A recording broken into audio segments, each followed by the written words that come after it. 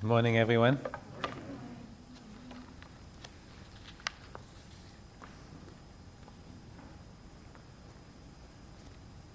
I have a picture to start with and see if anybody can tell me what it's from. I always like having difficult questions that I know the answer for because it makes me feel smart.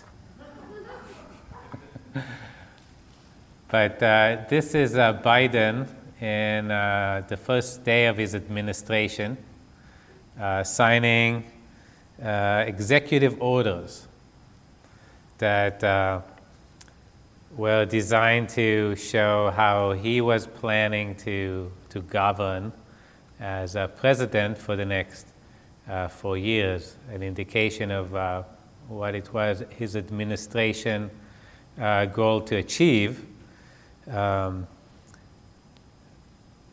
Some of them were, I think there were like a total of 15 or 20. I wrote a few of them just to give you an idea. One was an executive order rejoining the Paris Agreement on climate change. So if you remember, one of the things Trump did is he left that agreement that the United States made with that particular group. Executive order coordinating a government-wide COVID-19 response, so somehow suggesting that the government is going to take become more involved in how the country is dealing with the pandemic. And there were a bunch of others, I'll stop there. But it's something normal that when a new person takes control, whether it's a president or a king or a dictator, that they will let people know early on how they are planning to govern, right? The changes that, in a sense, they're bringing to the table. And that's really all I want you to get from this illustration. In our passage today, we'll see Jesus in his first days, perhaps, of ruling the world, judging the nations. And recognize that he is revealing how things are going to be different now that he's in charge. So we'll hopefully circle back to that at the end of the message. For now, let's go ahead and read the passage.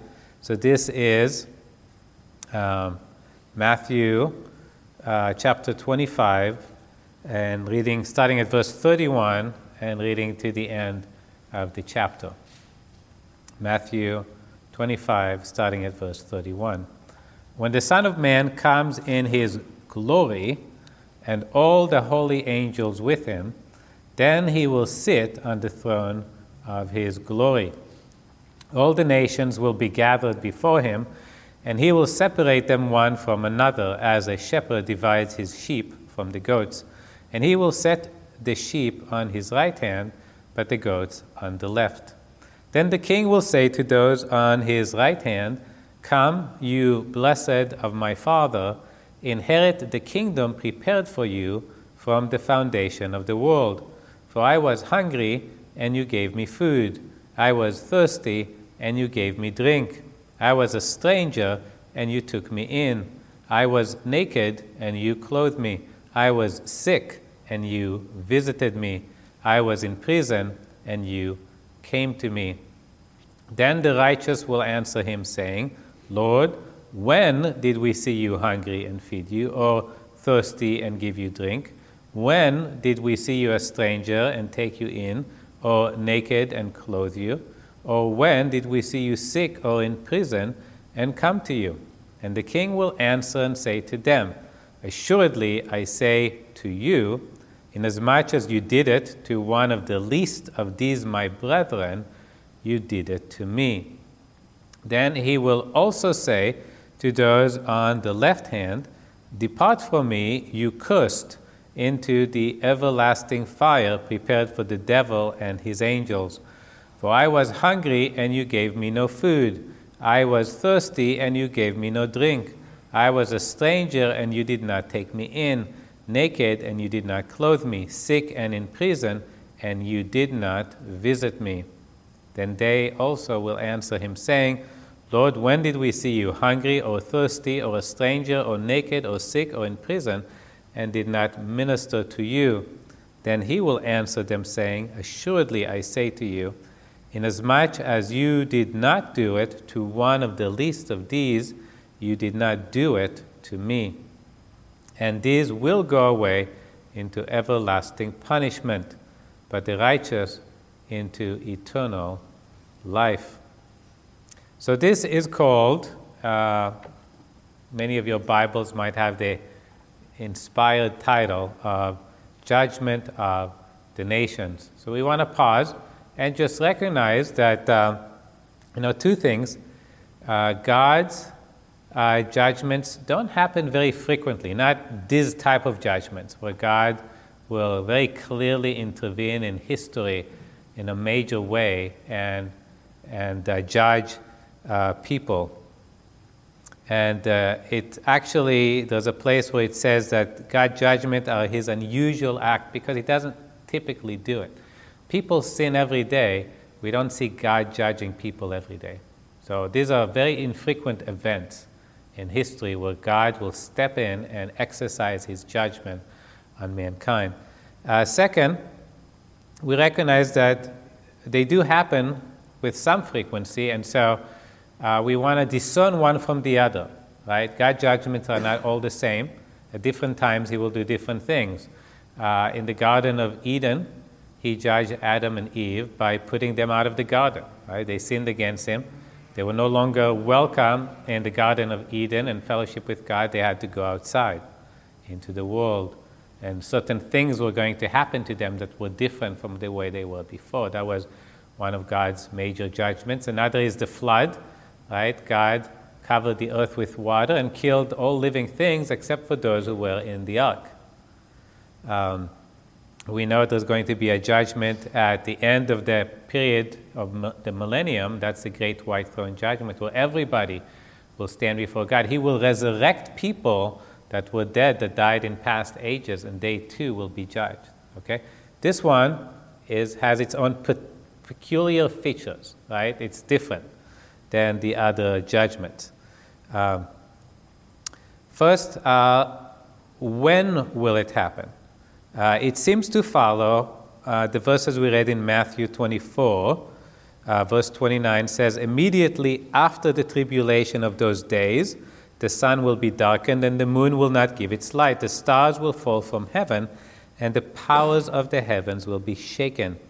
Then the sign of the Son of Man will appear in heaven, and then all the tribes of the earth will mourn, and they will see the Son of Man coming on the clouds of heaven with power and great glory. So this is at the very end of the period of tribulation. Jesus will come bodily back into the earth with power and great glory. And so to me it seems to pick up in this verse 31 in chapter 25, when the Son of Man comes in his glory. So this is the very end of the tribulation period, or if you would, the very beginning of the millennium, the 1,000-year reign of the Lord Jesus. Location is suggested to us by a prophecy that I somehow managed to delete from my notes. Oh no, I think it's on another page. Give me a second to find it. All right, here it is. Joel chapter 3 says, For behold, in those days and at that time, when I bring back the captives of Judah and Jerusalem, I will also gather all nations and bring them down to the valley of Jehoshaphat. And I will enter into judgment with them on account of my people, my heritage, Israel, whom they have scattered among the nations. They have also divided up my land. So to me, this seems like a parallel verse. It was suggested by Bill McDonald's commentary, so I feel there's more than just me in seeing this connection. But it's a time where God is speaking about bringing back the captives of Judah, bringing back the Jews who were scattered all over the earth back to Jerusalem. And then he will also bring all the nations to a place called the Valley of Jehoshaphat, and there he will judge the nation. So that seems to be close enough to believe that the two accounts describe the same event. They're gathered in a place called the Valley of Jehoshaphat. I have a map that if Luke can show. Now, just be a little bit careful about a couple of things. First of all, there's nothing specifically in the Bible or archaeology that will prove this is the Valley of Jehoshaphat. But it seems to be people's best guess. This would be the Kidron Valley. So that's Jerusalem on the left hand, and the Mountain Olive of the right hand. And then the Kidron Valley, is the river of Kidron is going right between them. And that's the one that people believe is the Valley of Jehoshaphat. It kind of makes sense because Jesus would be in Jerusalem at the time, right, judging the nation. So that would be a logical place. Now, we need to remember that the geography may very well change when the Lord Jesus comes back. He talks about the mountain of the Lord being lifted up above the mountains. It also says that when he comes down on the Mount of Olives, he will split it in half. So, geography will change, but this is people's best guess right now of where this judgment will take place. So a real physical place, right? The Lord Jesus will really be there, and all the nations will be gathered together. Now, we need to remember this will be all the nations at the end of the tribulation period, where we understand a lot of people will die, maybe half the population of the world. We don't know exactly how many. It will be after the last battle. So the beast or the Antichrist gathered really all the armies of the earth against Jerusalem, and there they will be defeated by the Lord Jesus. So they will not be there either. They're already gone. So we're talking about really the remnants of the nations of the earth. I would call them the non-combatants, right? The ones who didn't come to Jerusalem to fight against the Lord Jesus, but survived the tribulation period. Okay, so that's the time, that's the place. Those under judgment, I already suggested as much. It's those who survived the millennium, the tribulation period. Now I'll go ahead and refine it a little bit, which again, it's not just me. Most people will see this statement, the judgment of the nations, most likely speaking about the Gentile nation. It's very clear in the parallel passage in Jehoshaphat that God is bringing the nations, and he's judging them on account of my people, my heritage, Israel. So Israel itself is not being judged at that time. Now, don't feel like God is being unfair. Why are the Gentiles being judged and the Jews are not being judged? God has judged the Jews already multiple times. Most of the Old Testament is God's judgment of the Jewish people. He also judged them for the rejection of the Lord Jesus, and technically we're still in that judgment period. The nation of Israel is still under the judgment of God. A couple of verses on that. Luke 21:24 says, "And they will fall by the edge of the sword," describing the Jewish people, "and be led away captive into all nations." That happened at the fall of Jerusalem. And Jerusalem will be trampled by the Gentiles until the times of the Gentiles are fulfilled. Till this day, there's still a Muslim mosque, the Dome of the Rock, sitting where the Jewish temple ought to be. Right? So even though it seems like Israel is somehow no longer under the power of the Gentiles, it's clear that they still are. Their hands are still tied as to what they can do in Jerusalem.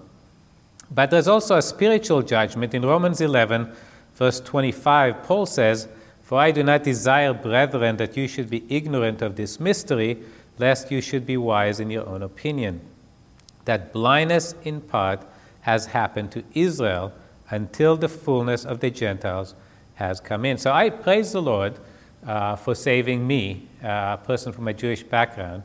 But very clearly it talks about there being a blindness in part on the nation of Israel right now. I used to be part of Jews for Jesus, and we would go out specifically trying to save Jews. We had literature designed to save Jews. We tried to enter into conversation with Jewish people.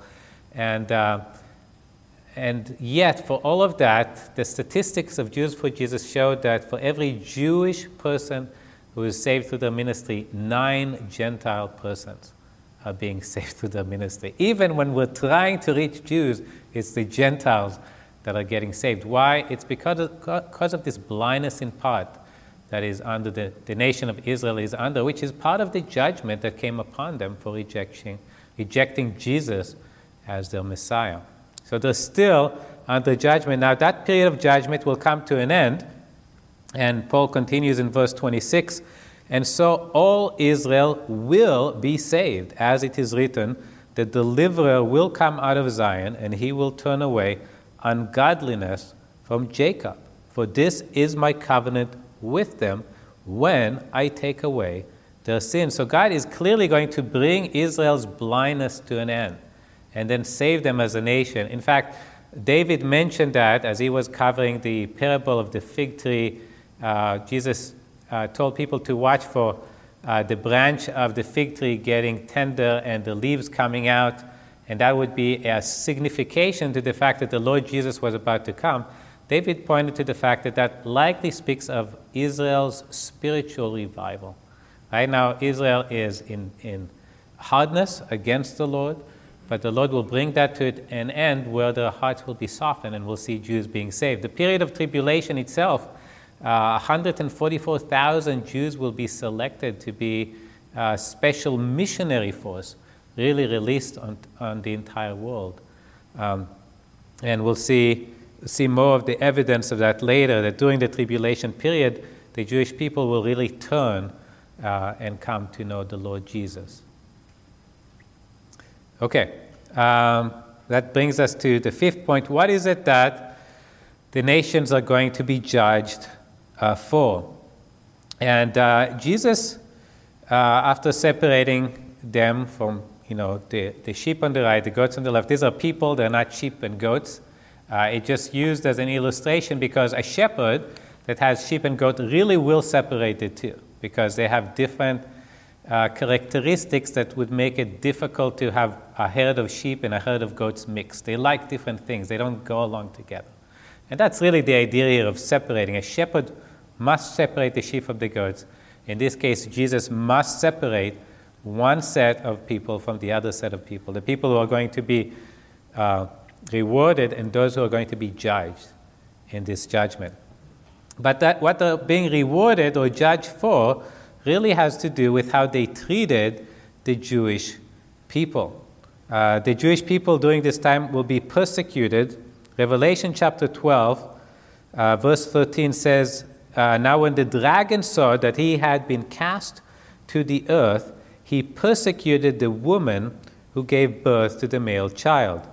Who is the male child? Jesus. Who's the dragon? That's the Satan or the Antichrist. But you're right, it would be ultimately Satan. And he is persecuting who? The Jews, the woman, right? The one who gave birth to the male child. But the woman was given 2 wings of a great eagle that she might fly into the wilderness to her place where she is nourished for a time and times and half a time. We know that's speaking about the period of great tribulation that would follow from the presence of the serpent. So the serpent spewed water out of his mouth like a flood after the woman, that he might cause her to be carried away by the flood. But the earth helped the woman, and the earth opened its mouth and swallowed up the flood which the dragon had spewed out of his mouth. And the dragon was enraged with the woman and went to make war with the rest of her offspring who keep the commandments of God and have the testimony of Jesus Christ. So it describes the Satan or the Antichrist really persecuting the Jewish believers in the Lord Jesus around the world. We know all believers will be persecuted as well, but this seems to be a particular aim at the Jewish people that are resisting the Antichrist. They're refusing to put on the mark. They're refusing to worship him. They're turning to the true God. They're following the Lord Jesus, and they're going to be under great persecution during the tribulation period. And in this judgment, God is taking the remnants, the survivors of the tribulation, bringing them, and he will be judging them based on how they treated these persecuted Jewish people around the world. The sheep, or the one that was set on his right-hand side, he is rewarding them. based on the fact that they fed him, they gave him drink, they took him in, they clothed him, they took care of him when he was sick, they took care of him when he was in prison. And he makes it clear that they did that when they took care of these Jewish refugees. Whenever they took care of them, it was really what they were doing for him. Right? And on the other hand were the goats. Those were the people who did not. They didn't help these Jewish refugees. They were in agreement with the Antichrist. Maybe they even helped persecute them. We don't know. Right? It just says that they didn't do good. In this case, the lack of helping was the same as hurting. You have these people who are in such needs. They have no food, they have no water, they have nowhere to, no shelter, they have no clothing, no adequate clothing, and they're sick or they're thrown into jail.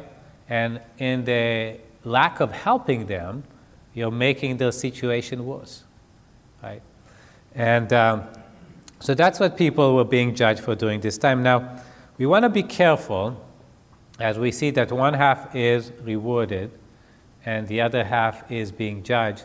It's easy to conclude from this passage, and this is one of the passages people will go to try to prove that we're saved by works, right? It's by doing good things that you'll go to heaven. And if you don't do good things or you do bad things, you're going to go to hell. So it's important to recognize that there's another side to that. It's if you are a believer, and we know that during this time there will be a great number of people getting saved around the world. There will be many Gentile believers in the Lord Jesus. And it's likely that those are the ones who were helping the Jewish people, right? They were the ones who were moved by the plight of Jewish believers in the Lord Jesus, and they were willing to share their food with them, to share their drink with them, to provide them with shelter, to provide them with clothing, to help them when they were sick, to help them when they were in prison or in other way being persecuted. That would be, to me, a signature of a true believer, a true Gentile believer during that time, is to reach out and help the Jewish people. And their action of helping is an evidence of their salvation, like what we see in James chapter 2. James chapter 2 says, "What does it profit, my brethren, if someone says he has faith but does not have works?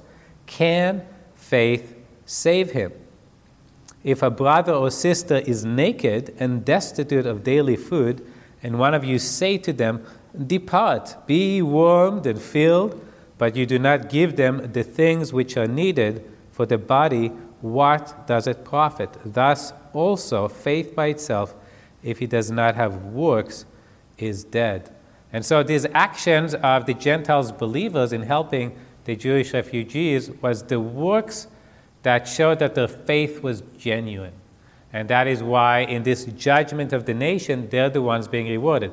Yes, they're being rewarded for their works. God does reward us for our works, but the reason that they were saved from punishment is because of their faith in the Lord Jesus. Right? Salvation is by faith. It's not by works. Okay, what's the rewards and punishment associated with this particular judgment? We see for the first group, he said, "Come, you blessed of my Father, enter the kingdom prepared for you from the foundation of the world." I believe this is speaking of the millennium, right? The millennium, the judgment of the earth, the destruction of the earth really, in the tribulation period is over, and now God has a kingdom prepared for those who will enter it, right? So it would be the Jewish believers in the Lord Jesus, the Gentile believers in the Lord Jesus. And this kingdom that's prepared is described for us in a number of places in the Old Testament.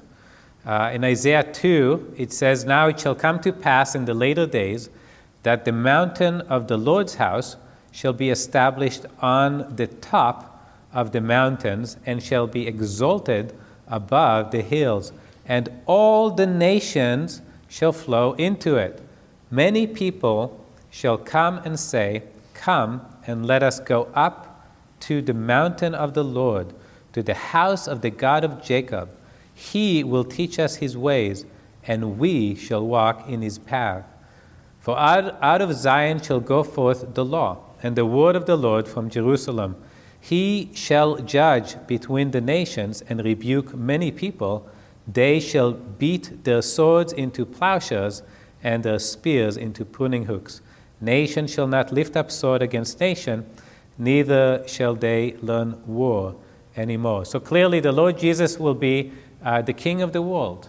He is the King of kings and Lords of lords, and he will be acknowledged so at that time. All the nations will recognize his rulership, and they will all come to worship him. Right? This won't be the Antichrist who's somehow forcing people to worship him. They will want to. They will want to know the Lord Jesus. They will want to know the true God of the universe. And there will be peace. He will lead the world into a peace it's never known. Today people might say peace, peace, but there is no peace. I don't think there's been a moment since Adam and Eve were put out of the garden where the world really enjoyed peace. But this is the time, this is the 1,000 years that God has designated for this purpose, for the world to see what true peace is like. People will not make war upon one another. How different that would be from the world today. People want that kind of life. If you listen to the news, a lot of people will claim that's what they want, but this world is not able to make that happen because ultimately we're all selfish. And when we have power to take something from people, we will. And it will really take the rule of the Lord Jesus over this world to really bring the peace that we all claim that we want. There will also be peace in the world of nature. Isaiah 11 says, the wolf also shall dwell with the lamb, the leopard shall lie down with the young goat, the calf and the young lion and the fatling together, and the little child shall lead them. The cow and the bear shall graze, their young ones shall lie down together, and the lion shall eat straw like the ox. The nursing child shall play by the cobra's hole, and the wind child shall put his hand in the viper's den. They shall not hurt nor destroy in all my holy mountain.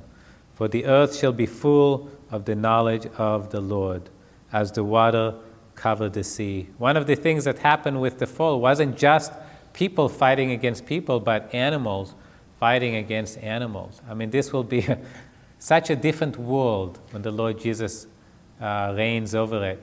And so it's a great reward for those who were sheltering the Jewish refugees to now to be able to enter and enjoy this kingdom that God had prepared for them.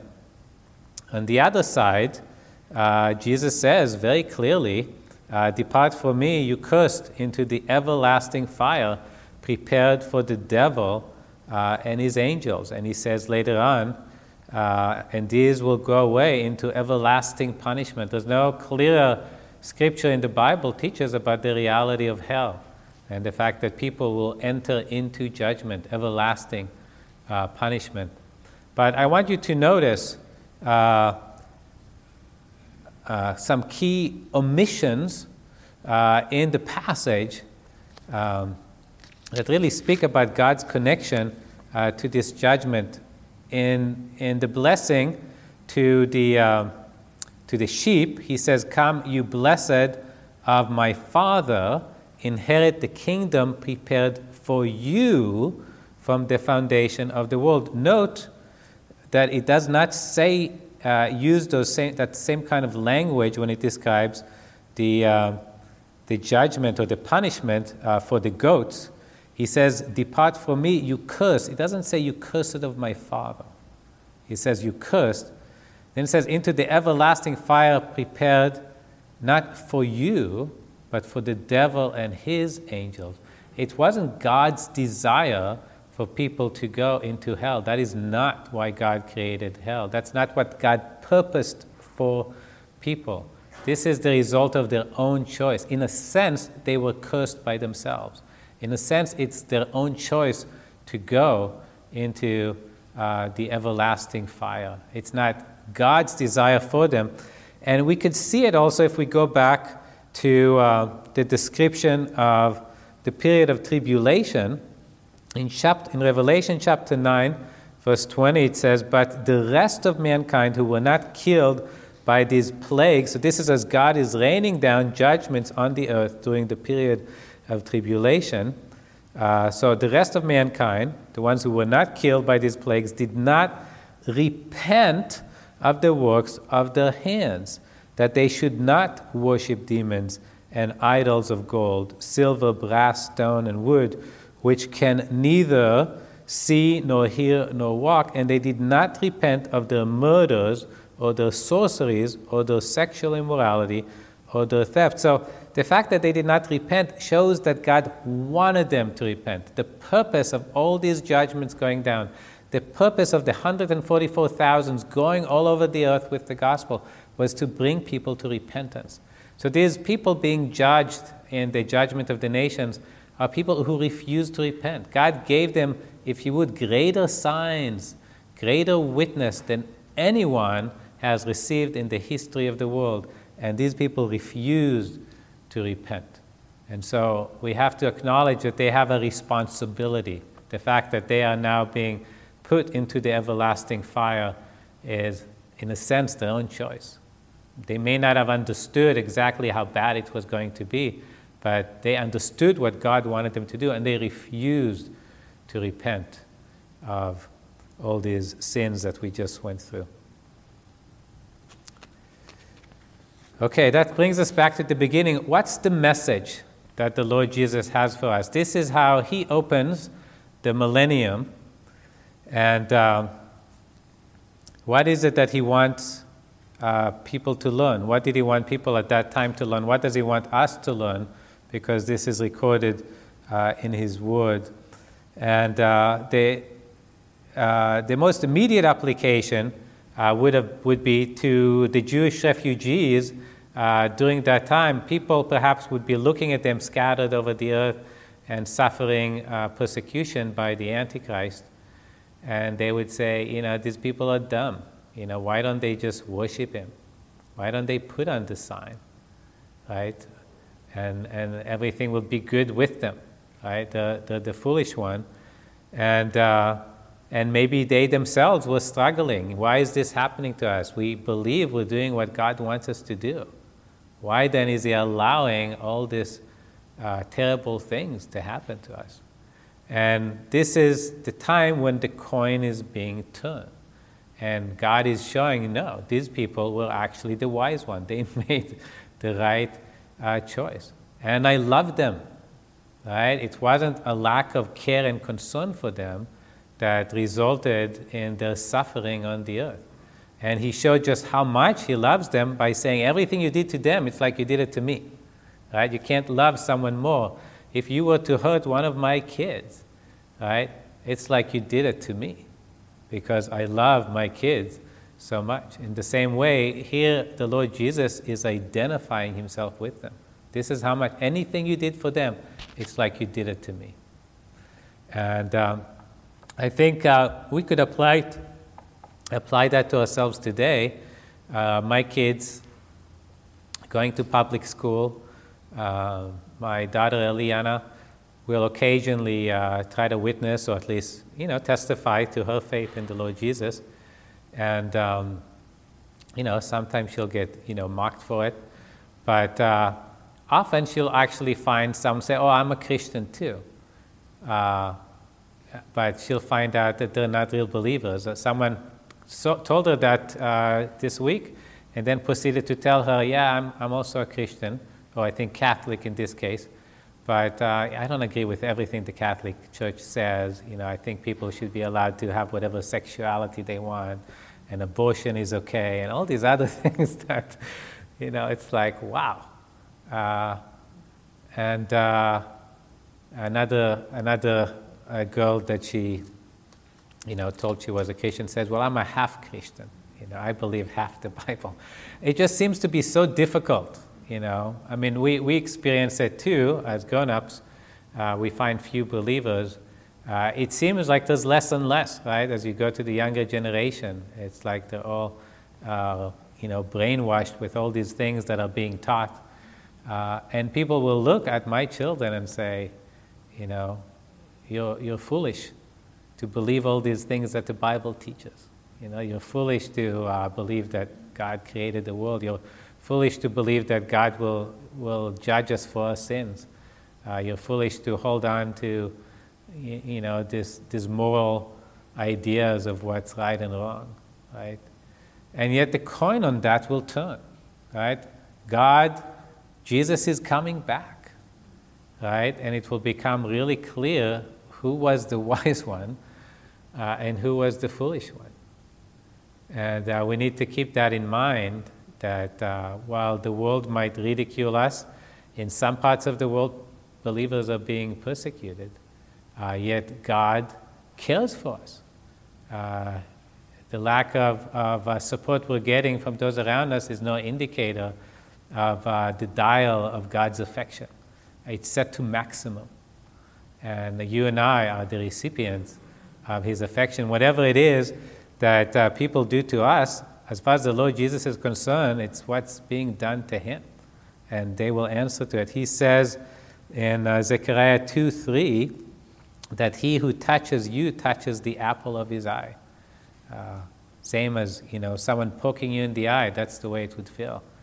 It feels to the Lord Jesus if anyone touches one of us. So that's one application. Another one is we have an opportunity to show love to the Lord Jesus. He told us that we should love one another as He loves us. And we have two reasons to do it. One, because He told us to, and doing it shows love to Him because He told us to, but also because He loves the other believers around you so much that everything you do for them, it's like you've done it to Him. Then we want to look at the other side of that. Hopefully everybody that's listening to me is a believer in the Lord Jesus and has nothing to fear. But maybe there's some that are not, maybe some that might listen to the audio later on, and we just want to recognize that God's judgment is real. Right? There's people here, as far as I know, will actually skip the great white throne judgment. They're going directly to hell from this judgment, as the Antichrist and the false prophet did. God's judgment is real, and it's a consequence of refusing to repent of our sins. I spoke earlier about the different judgments of God on the earth. They're being put out of the Garden of Eden, the flood, and then this is the next major one, perhaps, the judgment of the nation. There was another judgment, probably right in between those two, that we often don't think about. But it happened at 33 A.D. God judged all of our sins, but He judged them on the Lord Jesus. 1 Peter 3:18 says, "For Christ also suffered once for sins, the just for the unjust, that He might bring us to God." Our sins is what requires us going to the lake of fire. We go there to pay for our own sins, but all of our sins have already been paid for by the Lord Jesus on the cross. There's no reason for anyone to go to the lake of fire because of their sins, since the Lord Jesus has already paid. The only thing that you need to do is receive that salvation, accept what He did for you on your behalf, turn from your sins, and follow God based on what the Lord Jesus has done for you on the cross. Let's pray.